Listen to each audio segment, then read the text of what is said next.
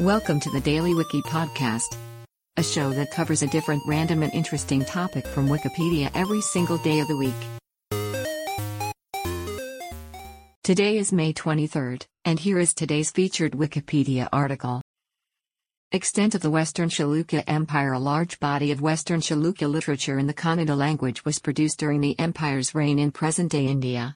Kannada literature from this period, usually considered Old Kannada, constituted the bulk of the Chalukya court's textual production and pertained mostly to the socio-religious development of the Jain faith, with some of that of the Shaiva faith.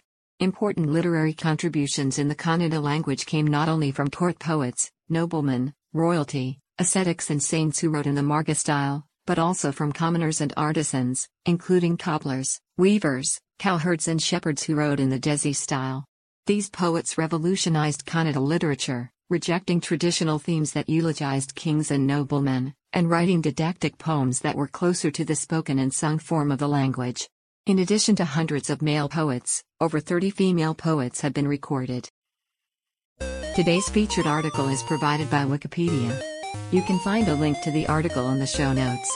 Help support the podcast by rating us on your favorite podcatcher, or support the show on Patreon by visiting bit.ly/thedailywiki. Thanks, and tune in tomorrow for an all-new episode of the Daily Wiki.